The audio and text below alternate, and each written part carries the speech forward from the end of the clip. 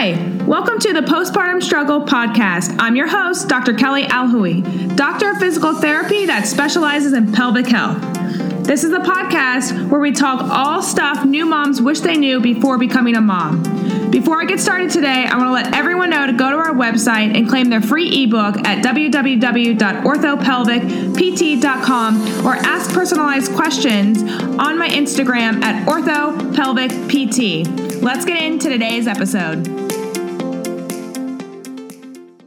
Hi, everyone. Thank you so much for tuning in for my very first episode of the Postpartum Struggle podcast. I'm so excited to get this project off the ground and help bring awareness to moms out there on postpartum issues that no one talks about and the things to do to help ease the first year and beyond after having a baby. I wanted to start this podcast because there's a lot of misconception out there and there's a lack of information to help ease postpartum care. I want you, the listener, to be able to take some tips and tricks out of this podcast to provide helpful information about sensitive topics that new moms could benefit from. I want moms to share their story to help other moms out there as well.